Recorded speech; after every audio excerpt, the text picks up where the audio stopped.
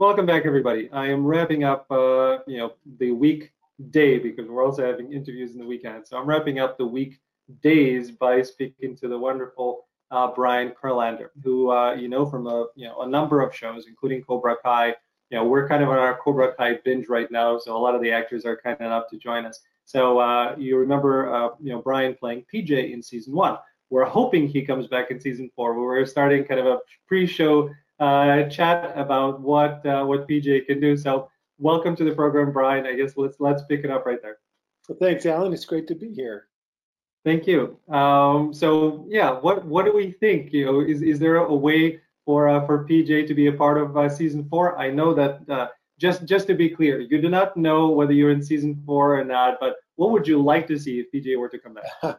Well, I think it would be great if they brought PJ back. And where there's a will, there's a way. And if enough people out there send their letters and notes to Netflix and the producers, perhaps they will want to bring them back.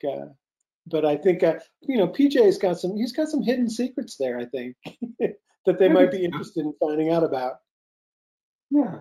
So let's kind of go back to the beginning of Cobra Kai. It was shot in Atlanta. You're Atlanta, local, and we're gonna dive into all of the Atlanta happenings and how Atlanta kind of became the hotbed that it is now.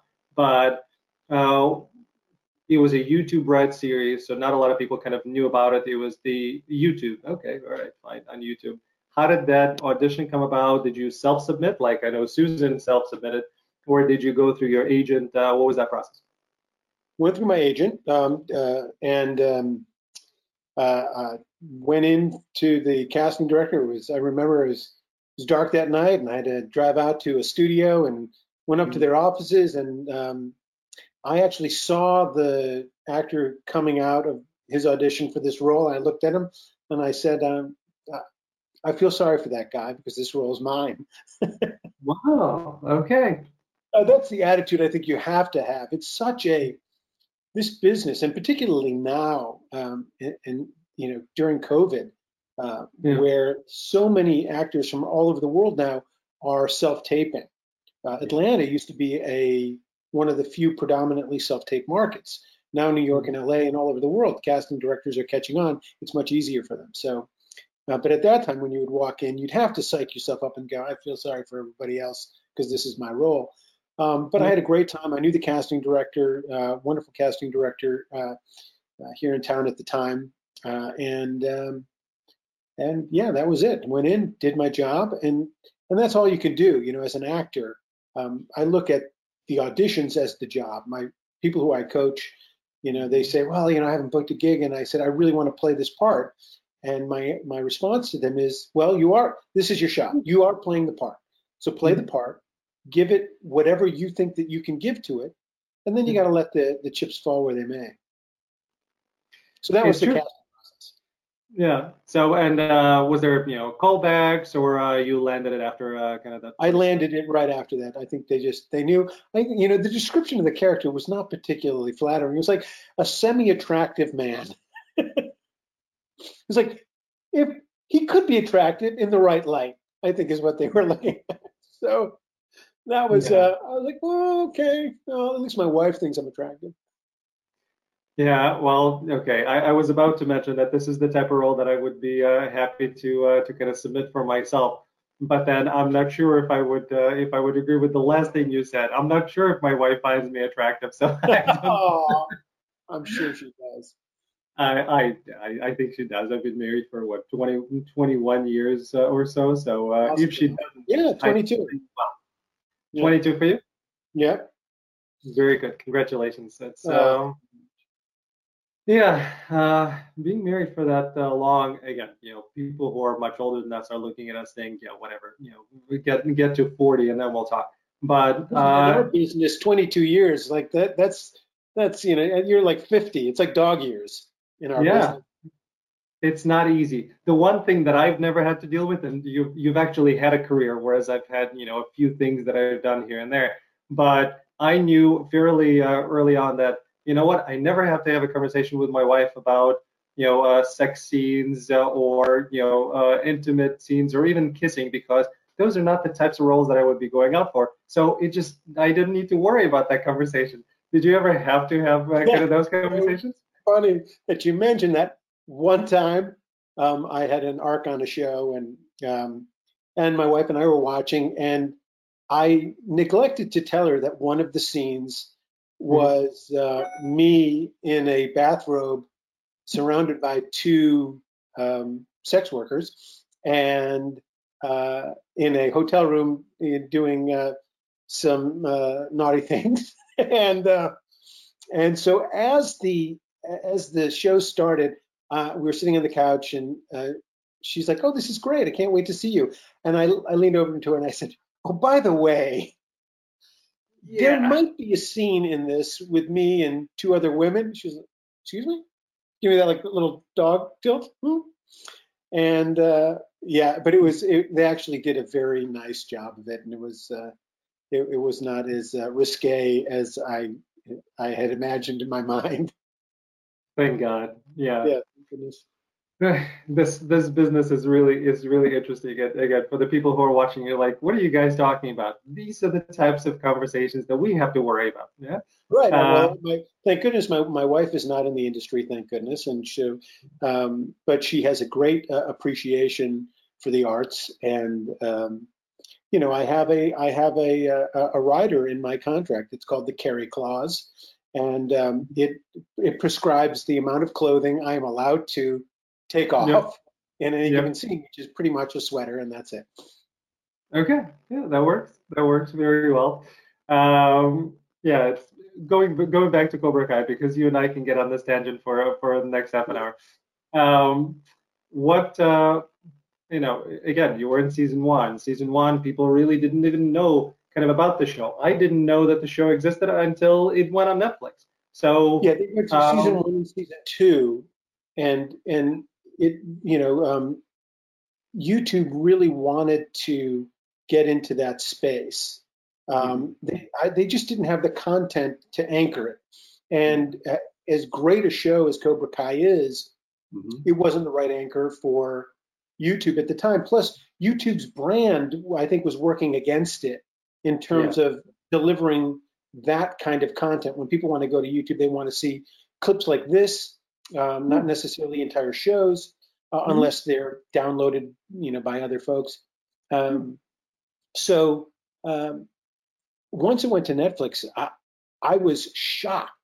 Because all of a sudden my phone starts ringing off the hook, and I'm getting all sorts of messages. Oh, I just saw you on Cobra Kai, and it became this phenomena. And I think because of COVID, that also really worked, in a strange way in its favor to help it become the phenomena that it is.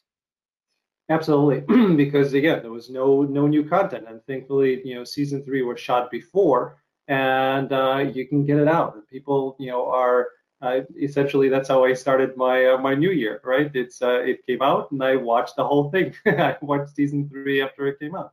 So I think Macchio had a lot to do with that. Like I think Billy Zabka and Ralph Macchio were very adamant that after they had shot the first 2 seasons, at season 3, Apple would allow them to just hold it down, because Netflix was one of the places that they originally went to and pitched the show. There were a number of different platforms that they pitched it to, but Netflix was an early. They were on board, which is why they took it right after YouTube let it go. Yeah, and thank God. I mean, there's so many great shows. I'm dealing with one of those shows, which is a truly great show, Warrior. It was on Cinemax, and then all of the things that happened with Cinemax, and it was supposed to be on there for 6 seasons or longer. And then after 2 seasons, it stopped. So now it's on HBO Max. Hopefully, it gets a wider audience, and then HBO picks it up, because like these types of shows, Cobra Kai, Warrior, they need to be continued. That universe is way too rich in order for it to stop only after 2 seasons. So I'm very happy that Netflix picked it up, and hopefully same sort of success goes with Warrior as well. Yeah. So in terms of your phone ringing off the hook, did that lead again, from working actors' perspective, because this is what kind of the show does, is we speak to, mostly working actors as opposed to, stars that, don't need to kind of go and audition. Did things change for the better for you after the Cobra Kai? Even though again, it's a smaller role, Yeah, but it's interesting. As an actor, I look at Mhm. my profession as a large pie with lots of slices. Yeah, I don't think there are some actors who are fortunate enough to spend most of their time in the actor slice, yeah, where they make most of their income on that. I teach. I do a lot of theater. Um, I write. So I'd like to be creative in a number of ways. So I spent a lot of my year working in theater hmm in great professional companies here in Atlanta. As a young actor, I traveled around the country working at regional theaters and off Broadway and Lincoln Center and things like that. And yeah, so that keeps me very enriched and busy. And then uh, the wonderful thing about Cobra Kai, things like Cobra Kai or House of Cards, people see you on it. It helps to add to your bona fides, where other people say, "Oh, he worked on this show. He must be worth his salt." Working with actors like Billy Zabka or Robin Wright, they say, "Oh, they can hold their own," and that's a plus, certainly. that is true. Because again, it's like uh, a conversation I had with some other actors. It's you go through kind of your arc, and then you hit certain points in your career where people know you, and then you kind of go away in a way from the public eye, and then all of a sudden you're on the show, and it's a co-star or a guest star appearance, and oh my God, you're popular again. It's that interesting thing that happens in our business, even though you're still just as talented, you're still just as qualified, but it's that thing that allows some people to open doors that were not open before. That's true. It's absolutely true. It's the fickle nature of our business, and you have Yeah, to understand that it's cyclical in that way, and you have to maintain a creative expression in a number of different ways. perfect, and that's exactly what I wanted to transfer to, and you said it because a lot of actors that are specifically just focused on the acting world, a lot of times it's very discouraging, and a lot of times you're going through lean periods where you're not booking, and if you're booking, it may be a co-star role. Well, a co-star role is not going to feed you and keep the lights on, and unless you are, I phrased it this way, Michael Kostroff liked that, so I'm going with it. So my phrase is you're either creative or you're destructive. And destructive, not necessarily in the way of committing suicide type of destructive, Right. but destructive is the opposite of creative. Creativity is something that allows us to really feel great about ourselves, is to soar, is to kind of have that energy, flowing. Whereas destructive is the other end of that spectrum of you're feeling down or things are not happening. You start evaluating, and you're not in that proper headspace. So the fact that you're doing theater, the fact that you're doing writing, the fact that you're doing teaching, all of these things, I'm hoping, and it sounds like it, these are things that are allowing you to continue being in that creative space and energized. So opportunities come and go, but you're still in that mode, and it should be hopefully a better way to live. Well, I like what you said. I phrase it like this: you are either an occupant or an architect, and True? so as an architect, you get to build the space, you get to create what you are doing. The occupant is reliant on somebody else creating the space for them to work within. And that can be a very lonely and soul crushing existence. We Yeah. learned during COVID that being an occupant even in one's own home, Mhm. is can be difficult. So I've tried to, and it's not easy by any stretch of the imagination, to be the architect of the things that I do, and that's been very very helpful. I'm this semester at Emory University. I'm guest lecturing a number of times, Nice. teaching Hamlet, because my background is in classical theater. And so I've done a great deal of Shakespeare over the course of my 30 years. And so I get to work with amazing students who are brilliant, a lot smarter than I am. And we get to talk about a subject that I'm incredibly passionate about. And that's wonderful. Again, kind of going from a theater environment into on screen, because you have the classical background.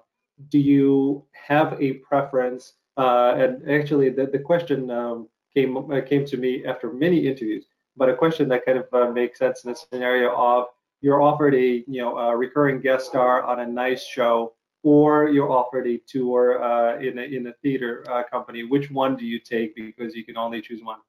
Okay, well, first of all, it would be harder if somebody offered me a Broadway show versus a tour. Tour is easy. No, I don't want. I'm too old. I don't want to do a tour. But if you were to offer me a great show with a great cast on Broadway versus just a standard recurring on a TV series, although the recurring would be much, much more lucrative, for me, the theater experience is just the most fulfilling experience that I can have creatively. Yeah, I understand that. There are specific differences, and people talk about the acting aspect of it, right? Of theater, on stage, on screen, and you're much smaller framing, right? A lot happens in the eyes in terms of on screen versus in the theater. What they're not talking about is the way that things are actually shot and things are rehearsed. And on screen, you have, for a co-star or a guest star, you basically have no rehearsal, maybe some rehearsal. Things are shot out of sequence. So in the theater, you have a lot more time to really understand, to dive in, to rehearse, to get into the flow of things, and it's done sequentially. It's done in a linear progression. So it's a much different feel. So I from my perspective, even though I love, my answer would be on screen, because I love kind of everything that's screen related, but I appreciate the process of stage a lot more, because I want to rehearse. I want to get in. I want to try different things. I want to get kind of that feel that you don't usually get, especially with smaller roles that I come up with. Yeah, don't get me wrong. I love the process. They're very, very different. And I love the distinction between them. I love the internalization of character, and really allowing, when I talk to young actors, or even very experienced actors that I work with, we talk about breathing, and we talk about the idea of where inspiration comes from. What inspires you? What gets you motivated? What gets you really present? And what I assert is that just breathing, just the act of breathing in, inspires us. It helps us think clearly. And on camera, I notice when I'm on a set, I notice the people who are holding their breath through the entire shot. And it's fascinating how their body tenses up, how their whole mechanism responds to it. Whereas when you just relax into it and allow yourself to breathe, but allow the essence of the essence of the energy of the character. So it's not quite paradoxical, because you got to be relaxed, but you also have to have this energy coming through you, and that comes through your eyes and allows the audience through the lens to see how you're thinking. But that doesn't happen if you're not breathing. And so on stage, you get to breathe because you're speaking so much louder that it requires you to breathe. And you can give off a little more of that frenetic energy in different ways, whereas on camera, you can't. And so I love playing inside the distinction between the two mediums, because they require, it's like being an athlete. You're either a long distance runner or you're a sprinter, and in our profession we get to be both sometimes. Yeah, it's energizing, right? To do one and go back in the other. It's a different muscle that you get to play with. Absolutely. The breathing part is fascinating to me, because again, a lot of the young actors do this. I did this as well. You're so focused, and you're so kind of in your head, okay, I need to remember my lines, I need to hit my mark, I need to make sure that I don't look at the camera. I like so many things are happening on set that you forget to breathe. And the whole point of being present, and the whole point of being grounded, and the whole point of people who are watching you thinking that this is real life in a way. In real life, we're breathing. Right now, my energy is higher. I'm still breathing as I'm talking. There is no way for me to be believable if it's just it's right. like that thing is like we as actors are so into the process that we forget to be real. And breathing is a huge part of that. Absolutely. Yeah, right. It was like you keep talking about, the Karate Kid. Didn't Miyagi say, breathe in, breathe out, no breathe, no life? That's a total Cobra Kai thing. You got to breathe, and so that's like that's such a fundamental thing that we don't think about. And you can't think if you're thinking about breathing, you're not in the scene. So it has to become something of a preparation, so that you just allow yourself to relax into the scene, have confidence. What I love about going on stage sometimes when you're in a long run of a show is I will actively try to forget my lines before I walk on stage. I don't want to know what I don't want to think about a word that I'm saying before I walk on, because it forces me to listen. And I learned that as a young actor in New York. I was going on doing a show off Broadway, and I was thrown into the show 8 days before they opened. It was a Shakespeare play called Cymbeline. It was, reviewed by the New York Times, the Post, all the Wall Street Journal. So all the major media were coming to review it, and I had to get off book in 5 days, and only have basically 3 days to really work the play without having a book in my hand, and do fights and all sorts of stuff. Yeah. And I was so dependent on my cast, who I trusted implicitly because they were Tony Award winners and amazing actors. And I was playing the villain in the show, this character of Giacomo, and I relied on them and I listened to them so actively, more so than I'd ever in my career. And it taught me that important lesson of, if you listen, the lines will be there. Yes. But the moment you stop listening and go into your head is the moment that all the distractions start rushing in. Yeah, it's true. I learned a lot. Again, my focus is on screen, but I learned a lot, and I became a far better actor when I did training for theater specifically, because the moment before, the Meisner of being present and being kind of focused on the other person, that completely got me out of my head, and I started being freer, then really understood what it meant to be, as opposed to act, or to try to pretend like I'm in a scene. So that whole focus and getting grounded became a lot simpler. So I recommend that to everybody, regardless of kind of what they're doing and what their focus is. Well, I started off as a college athlete. I was not into the arts, and so I wanted to root myself in some fundamentals, because as an athlete, I had these fundamental skills that I had trained for, and that had given me a great deal of success in my sport. And so when I transitioned into the arts, I took a lot of that discipline and focus of foundation building. And I thought, well, for me, I want to start with classical theater, because all of the artists that I truly admired had done, Shakespeare and Shaw and Moliere and, Chekhov. And so I wanted to emulate those actors and artists. I saw Alan Rickman on Broadway when I was really young, doing Les Liaisons Dangereuses, and it astounded me.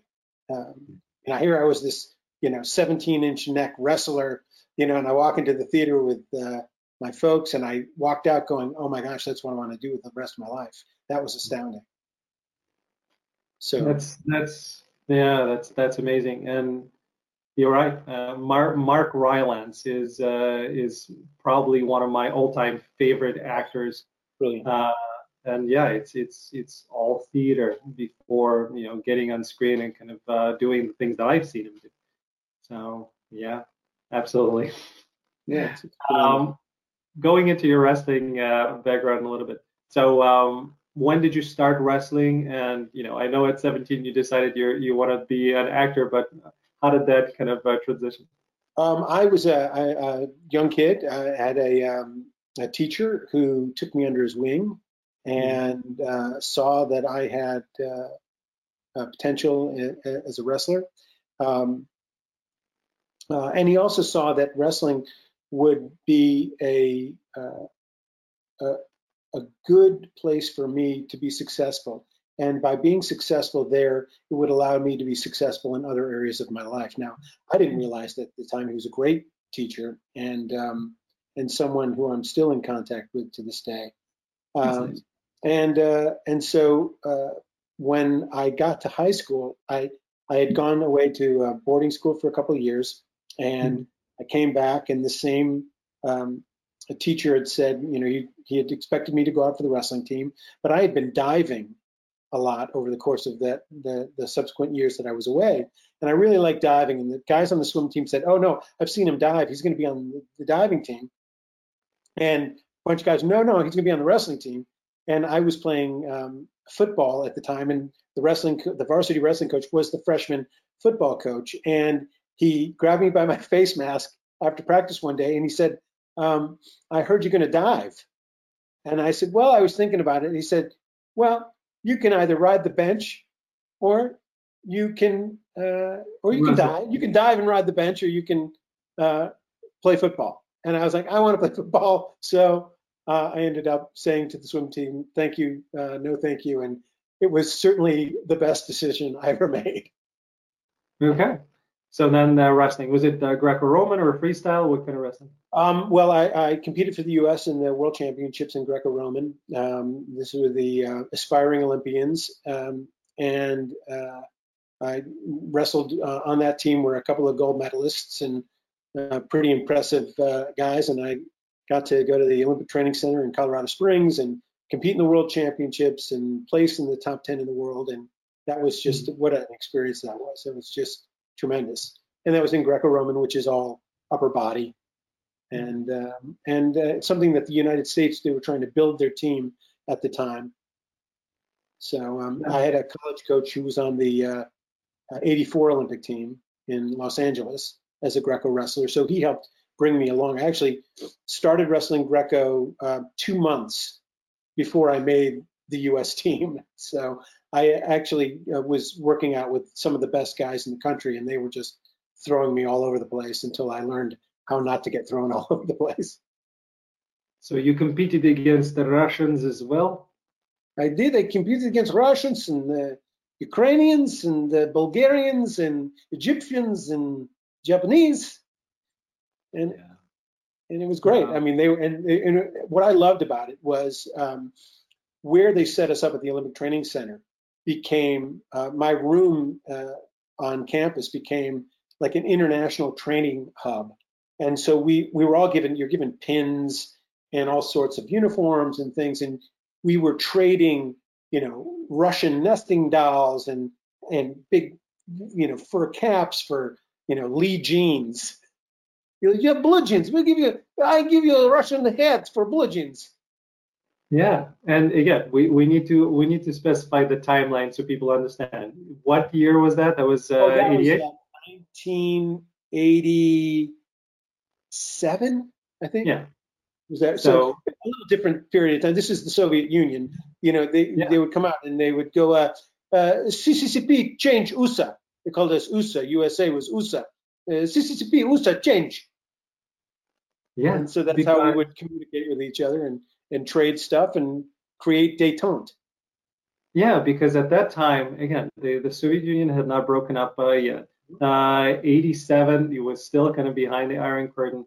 The athletes were really almost the only ones that had a chance to go outside, and there's no professionalism there, at least not at that time. So they were getting paid very little money, and in order to get anything back to their country, that's what they had to do. I came in '89 when things started opening up a little bit. But yeah, 87, 88 was still that time where, unless you change or exchange something, you would have no way of getting it otherwise. Well, it was interesting because they actually, when the Russian team came to the Olympic Training Center in Colorado Springs, they moved the U.S. team off the campus to a nearby college. So we Okay. were having to commute back and forth from the college, and I talked to our team managers and like, why are they doing this? This is an opportunity for all of us to connect together and create commonality. I don't understand why you're not supporting our coming together. And ultimately, they moved us back on campus, and it was amazing. It was a great experience, and we all got along tremendously well. Yeah, it's because KGB needs to be around, and they need to make sure that people don't defect, and all sorts of things. So they needed a ring of protection around people at that time. They didn't want a Robin Williams. I defect. Yes. Nope. No, they did No not. Moscow on the Hudson there. Yeah. God, Robin. I love Robin. Yeah, very, very interesting time. So then, after all of that, you decided that no, I want to be an actor instead. Well, so as it turned out, I went through basic training for the military because I thought it was a great way to serve my country and also continue wrestling, because a lot of the guys I competed against were in the military. They were Marines, they were in the Air Force, they were in the Navy, and they were allowed to compete, and that was part of their job. And they thought, yeah, you could totally do this. And I thought, this is great. I'll get paid to wrestle, and I'll serve my country, and that'll be fantastic. And I went through basic training, and I decided, you know what, it wasn't the right fit for me. So when everybody was signing their contracts, I had a really bad case of poison ivy from bivouacking through the Kentucky countryside, and I got treated and then walked onto the bus and headed home without signing my contract. It was there was nothing, bad about it. It was just, I chose not to, but I gained a great deal from that experience, and certainly encourage anybody who's interested, they should look into it, because I found it to be a wonderful experience for myself. Yeah.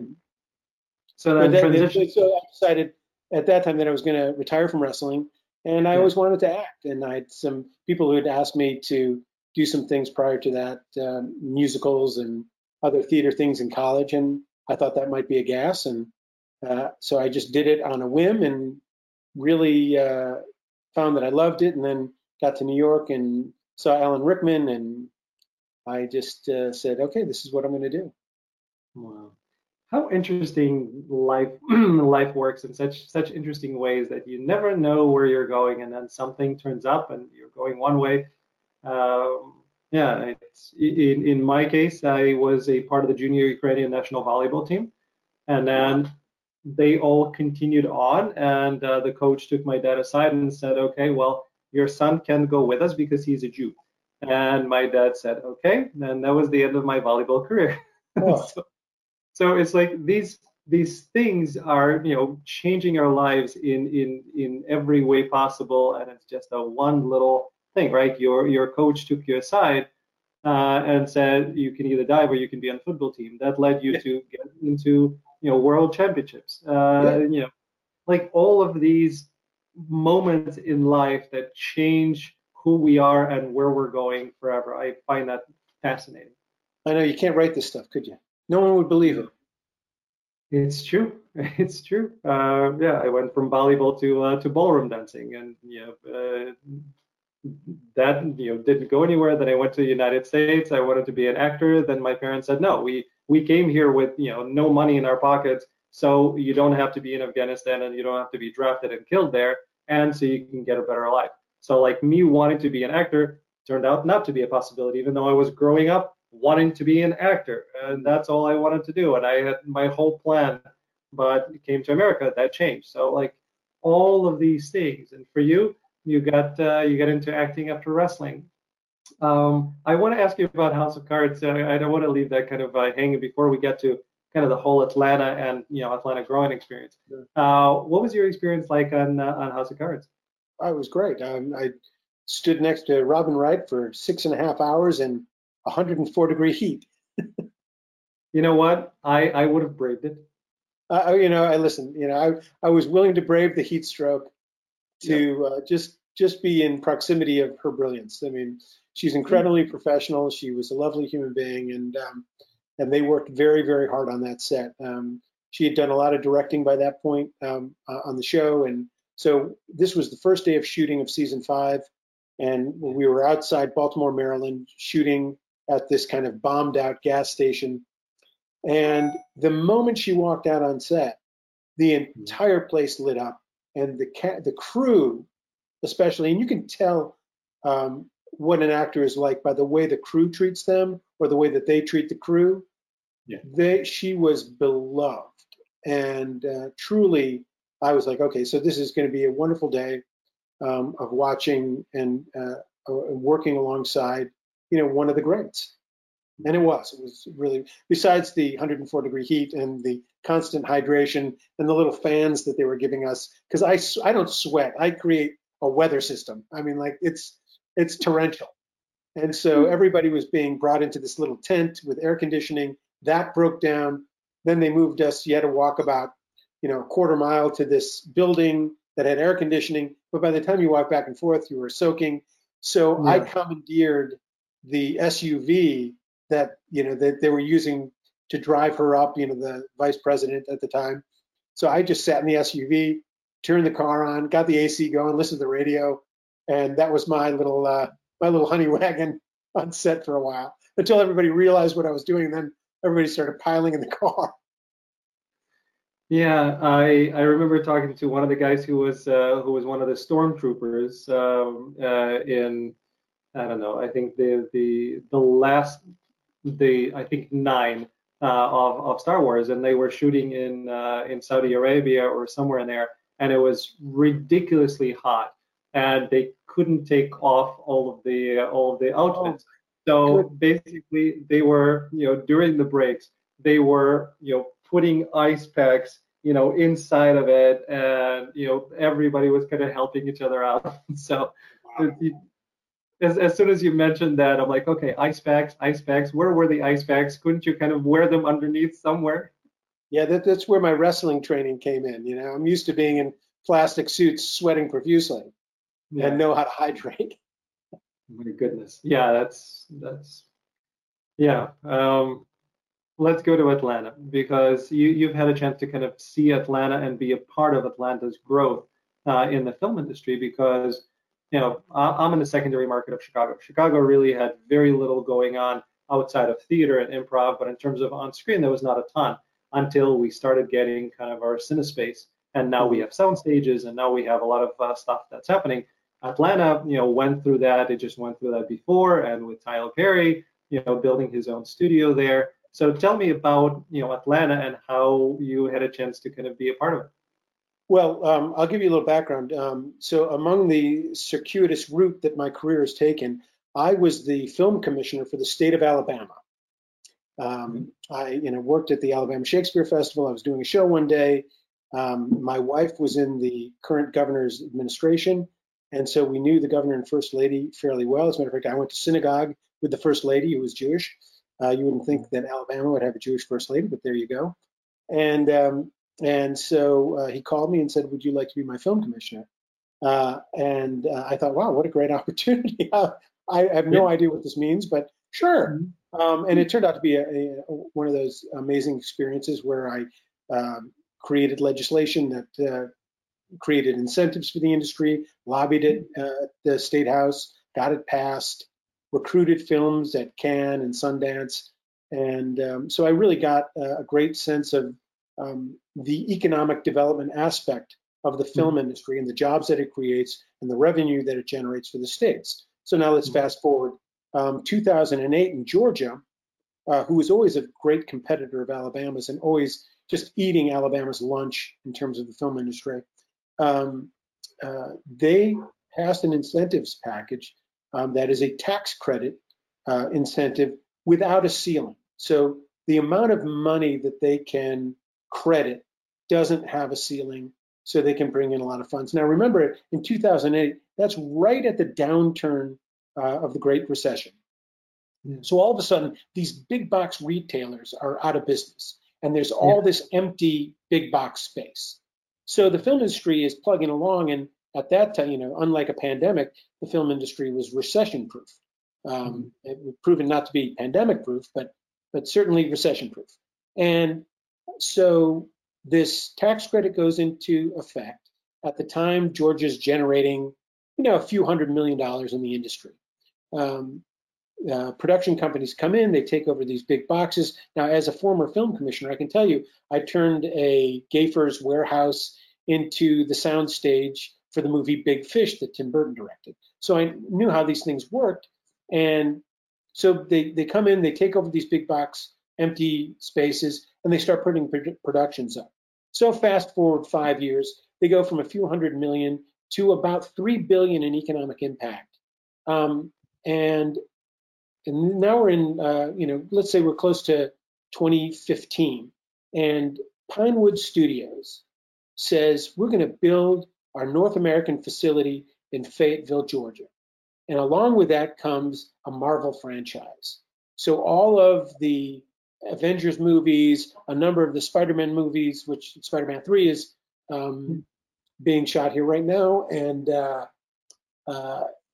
that starts to pick up. So now our industry goes from $3.5 billion a year to close to $10 billion a year in economic impact. Because now all of these productions from all over the country and all over the world are seeing the economic benefit of shooting in Georgia and the ease of shooting in the state. Because one, you've got one of the busiest airports in the world coming through Hartsfield-Jackson Airport.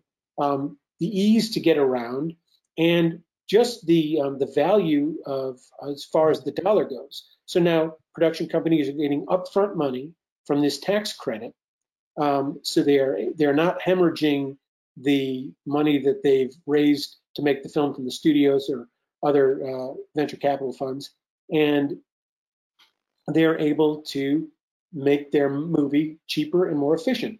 And there are already some sound stages that are here, but now sound stages are going up left and right. So now there are 100 sound stages in and around the Atlanta area, and major league productions, some of the biggest budget blockbusters of the last decade are coming out of Atlanta. So the industry growing on itself exponentially. Right now, you look at what COVID is doing to Los Angeles, they've had to shut down. Now we're about 85, 90% at capacity in Georgia right now. So we're doing the most production. The difference is in Georgia is like, it's like a catering hall. We've got the space that we can rent out, and we can do it at an economical rate. What needs to happen is content creation really needs to start coming out of the Southeast, and particularly Georgia, for the industry to truly grow and sustain itself. And that's the next step, I think, in the evolution of this industry. And we're starting to see that, as you mentioned, Tyler Perry. He produces a ton of content out of his studio facility. It's an amazing facility. I've had the pleasure of working on it several times. And, so that's where we are. That's basically the story of the kind of Georgia film industry in a nutshell.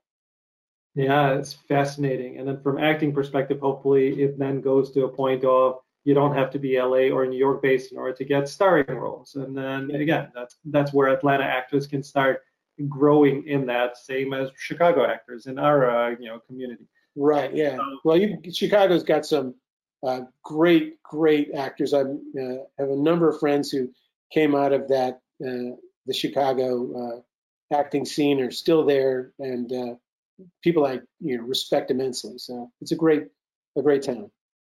Yeah, that's very, very cool. Thank you for that history. That's amazing. So when did you stop being the Alabama commissioner, and how did you get involved in the Georgia side of it at any point? Well, my family, my wife and children are all born in Alabama, so I've got my heart is in Dixie, and we moved from the capital, Montgomery, to Birmingham for about 7 years, and at this time had been out of the industry for a while. But when we left Montgomery, and when the Democratic governor who we both worked for did not get reelected for a second term, we both obviously left the administration, and we moved to Birmingham, and then I was out of the business for the next 7.5, 8 years,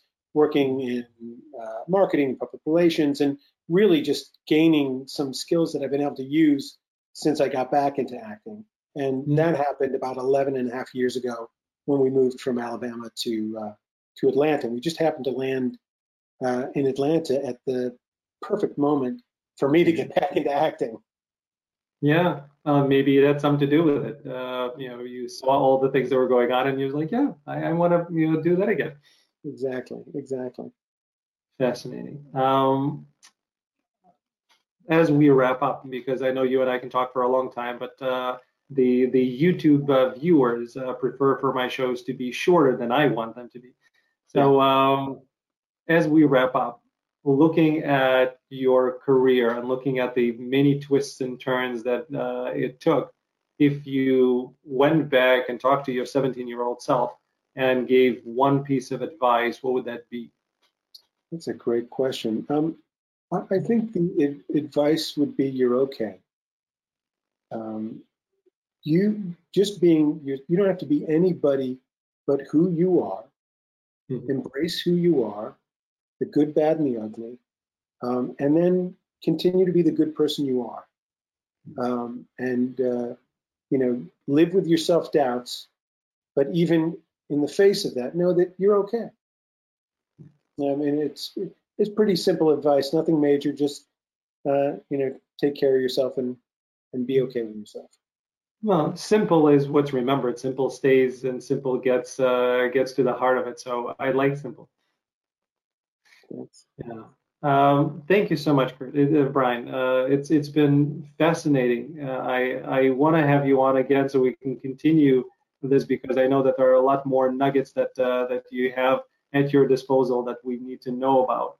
I really appreciate it. Well, I think it's like I made a new friend today.